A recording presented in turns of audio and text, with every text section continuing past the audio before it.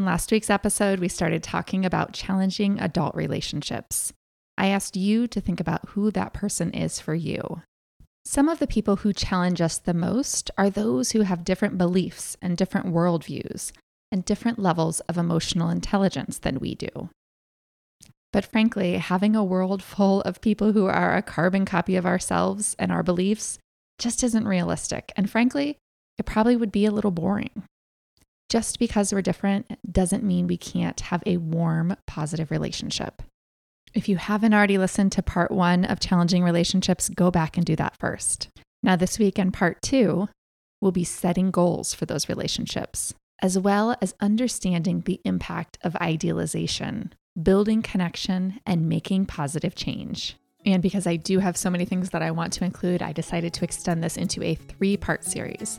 And next week, we'll be talking about boundaries, building connection, and making positive change.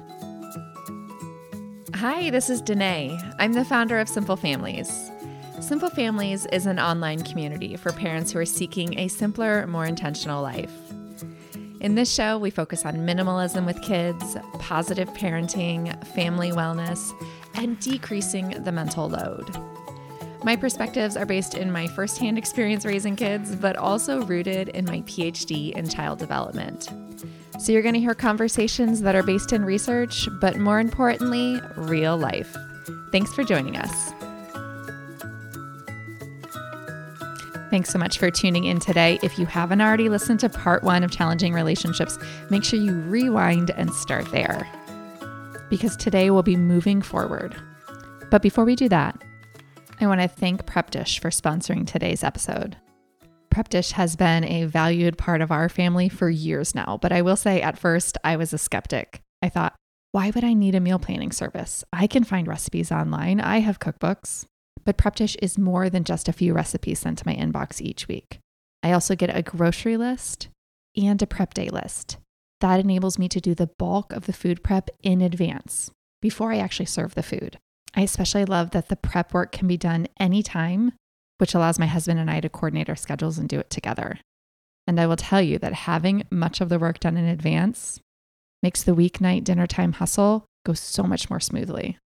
I encourage you to try it out. You can get 2 weeks free by going to prepdish.com/families. Again, if you want to try it and get 2 weeks free, go to prepdish.com/families. Back to today's episode. Last week, we started the discussion of challenging relationships. We all have them. And with the holidays upon us and an election approaching, different values and beliefs may become even more apparent in our intimate adult relationships. So how do we handle them? How do we move forward? How do we stay connected to these people who sometimes seem so different from us? Let's start by thinking about, what do you want this relationship to be? We all have idealizations about relationships. It can be really easy to idealize what we think we want a relationship to look like. Right now, in the day and age of social media, we see the relationships of other people. And sometimes they look so perfect, right? There's National Sister Day and Grandparents' Day. There's a day and a time to celebrate everyone in your life, which is wonderful. But maybe you have a challenging relationship with your dad, and you see all these photos of your friends spending quality time with their dads. And we see what looks like other relationships that other people have looking so beautiful and maybe even easy. Perhaps you saw pictures from Christmas morning at your best friend's house, and her family looked so happy. They're all smiling and laughing, and the grandparents are loving on the grandkids. The photo just exudes warmth and love everywhere. Yet at your house on Christmas morning, everyone's fighting and arguing and complaining about what they don't get. Thanks to social media, idealizations have become a huge issue in relationships. In the current day and age with social media, our lives are so interconnected, and we have these visual representations of what other people's relationships look like, or at least how they want us to think they look. You might see your friend's spouse with the kids all the time, taking them out on the weekends, giving her a lot of free time. Or at least that's how you interpret it. Maybe you see your friend's brother stepping up to be an amazing uncle. Everywhere you look, other people have relationships that you want. And as most of us know, what we're seeing is usually just a glimpse of reality. That Christmas morning shot at your friend's house capturing all those smiling faces, it's really hard to know what was actually going on. Every family, every intimate relationship has some level of conflict. And when we start developing these idealizations about what these relationships and these people in our life are, quote unquote, supposed to look like, and the ways that they're, quote unquote, supposed to behave, we can often set ourselves up for disappointment. When we feel like there are certain things that these people in our lives are supposed to do and then they don't do them, we can feel let down and disappointed. So think about your person, your challenging person.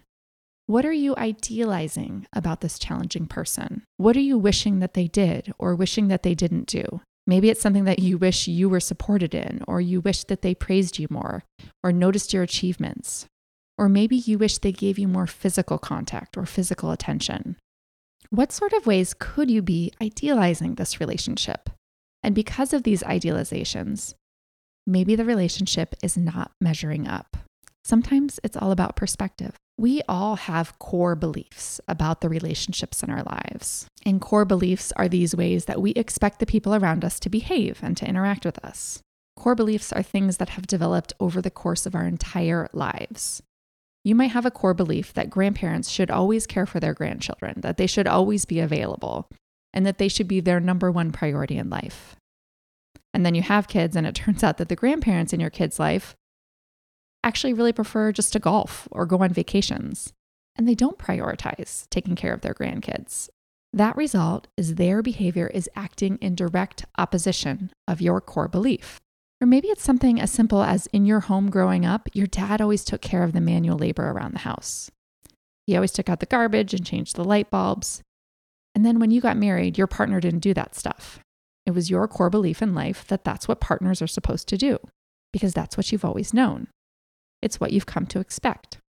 So these core beliefs, the things that we have come to know as true our entire lives, may be acting in opposition of what we're seeing in the relationships right in front of us right now. So these long-held core beliefs that have often existed within us since childhood about expectations for relationships are coupled together with these idealizations, these romanticized images of what we see on social media and what we see in our communities. They have an impact on the way that we view the people in our lives. Just because your partner doesn't change the light bulbs doesn't mean that he or she is a bad partner.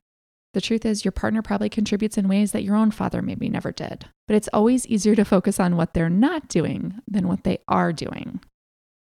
Comparison truly is the thief of joy. I want to talk for a minute about vertical and horizontal family structures. Now, this was something that I learned about in Andrew Solomon's book, Far from the Tree. I'm going to try to regurgitate it and read some quotes from his book, but I will tell you the very best way to truly understand this is to read the book yourself. This was discussed in chapter 1. It's a 1,000-page book. You may or may not need to read it all, but chapter 1 was so powerful. I absolutely loved it. So Solomon's book, Far from the Tree, talks about what happens when the apple falls far from the tree. What happens when a child is born into a family and that child grows in a way that is different or unique to the existing family structure. That child may have a different identity, may have a different belief system. Now, this in particular talks about the parent-child relationship, but I think there are so many elements that can be applied to the other intimate relationships in our lives too. Solomon wrote this book not as a parent, but as an adult child of parents whom he never felt completely embraced and accepted by. Solomon is gay and dyslexic and has many elements to his identity that were different from his family of origin.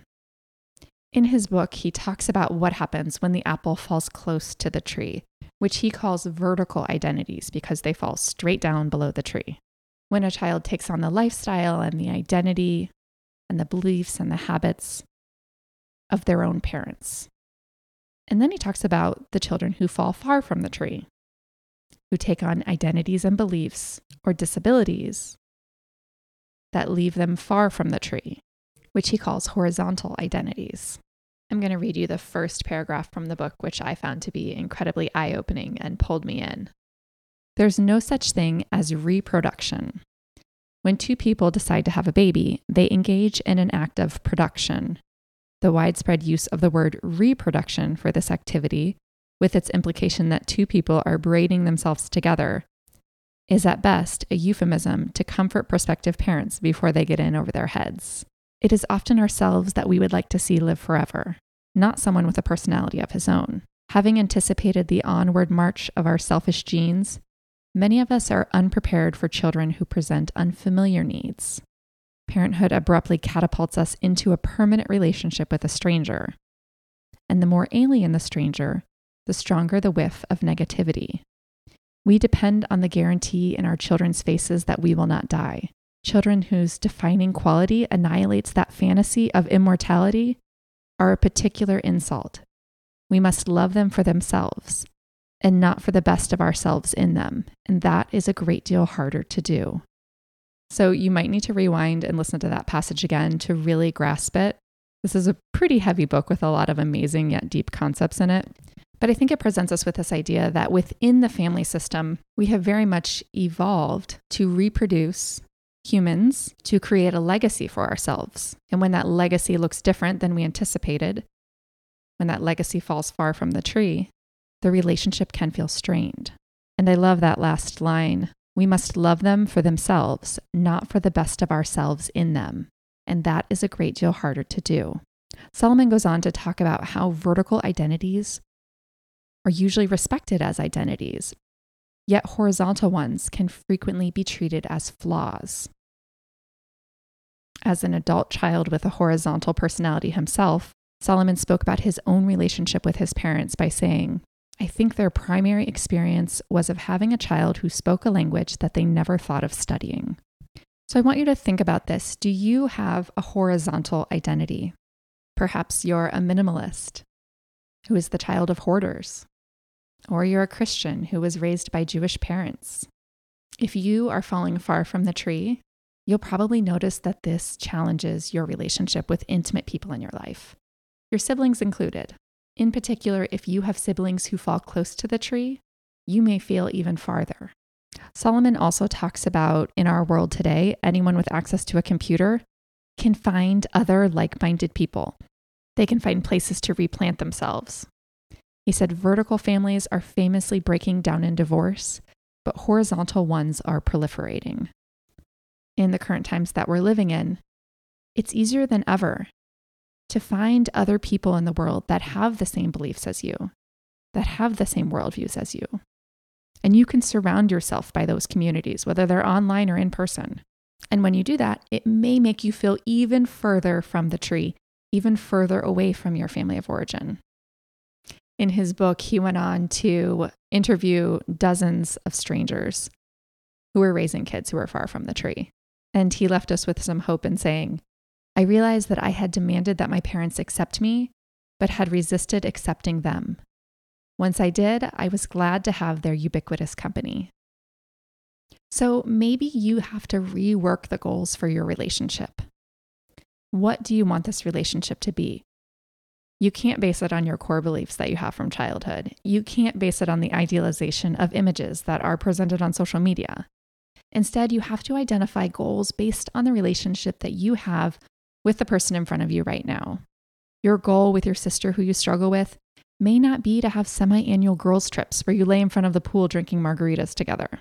Instead, you might just strive to spend time in the same room without totally upsetting each other, to be able to have a conversation about the good things in your lives, to be able to see each other's strengths.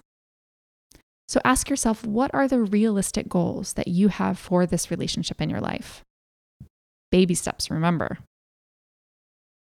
We have to think about the impact that this person has on you. I know for me, when I'm in the room with one of my challenging people, it can feel like they suck the air right out of my balloon in order to fill up their own. It quite literally feels like it changes the air in the room.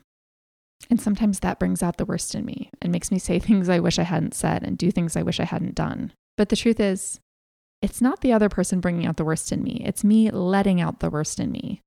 I'm in control of my own emotions. I'm in control of what comes out of my mouth. I'm in control of keeping the air in my own balloon. And that's such an important reminder or mantra to adapt because we are in control of our own happiness and no one can take that from us. So while the people in our lives challenge us, and they definitely have an impact on us, sometimes a negative impact, We have to make choices about who we want to be when we're with them and when we're not with them. We have to take responsibility for our own actions too. Now, if you're far from the tree, you might feel like you need to replant yourselves. And it's okay to replant yourselves. It's okay to take your seed and replant it elsewhere. You don't have to be hanging by a thread in this relationship. But you can still keep proximity. You can still maintain love and connection within limits and within boundaries. And we're going to talk more about that. But first, let's talk about the power of group identity. A group could be 2 people or it could be 10 people. Whatever it is, that group forms an identity, the things they have in common. Group identity refers to a person's sense of belonging. And those with vertical identities who fall close to the tree often have a stronger group identity. Now, when we take ourselves and replant somewhere else and we move in another direction, it can feel like rejection in both ways. It can feel like we've been rejected by the people we love, and it also can feel to the people we love that we're rejecting them.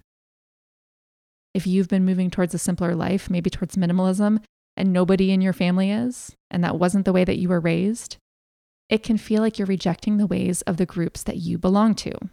If you were raised by a hoarder, and then all of a sudden you're a minimalist, seeing the way that you're changing your life can make your own mother feel like you're rejecting the way that you were raised, even if you never say that to her. If you were raised in a liberal family and you find yourself to be more conservative as an adult, you may feel a loss of group identity. Whatever the identity changes that you're making, when you step outside of the group or change the way that you identify with the group, even if you're making positive change, it can still feel a little bit icky to the people around you. It can feel like rejection to those who are still operating in the old ways, the ways that you were doing things before. Maybe you've stopped buying birthday gifts because you're trying to adopt a less is more philosophy, and they're still buying birthday gifts, and you complain about it. It's going to be confusing for them that all of a sudden the things that you've been doing your whole life and the things that they've been doing their whole lives are now quote unquote bad or not approved. So we have to be careful that when we're replanting ourselves and when we're moving in other directions, that the people in our lives might be staying still. They might be holding on to their old ways, and that's okay. It doesn't make them less. We can still love them and have a relationship with them. And there's absolutely potential to stay close and loving and connected to these people, even if our values start to diverge, even if those people don't meet up with the idealizations that we have for them, even if those people don't match up with the core beliefs that you've developed over the course of your life. It's still possible to have a relationship. It's still possible to make room for them. But you have to be open to what that's going to look like. I hope you've enjoyed this episode. Next week, we're going to be wrapping up this series, the 3-part series, talking about setting boundaries, building connection, and making positive change. Speaking of making positive change, I am getting ready to open up enrollment for the Mental Unload, which is my renowned program on reducing mental clutter. In this program, we focus on simplifying your mental load and on simplifying partnership. I only run this program 3 times a year, so if you want to get on the wait list, go to simplefamilies.com/unload. Thanks so much for tuning in. If you've enjoyed this episode, leave a rating or review on iTunes. That helps this show to reach more people. Have a good one.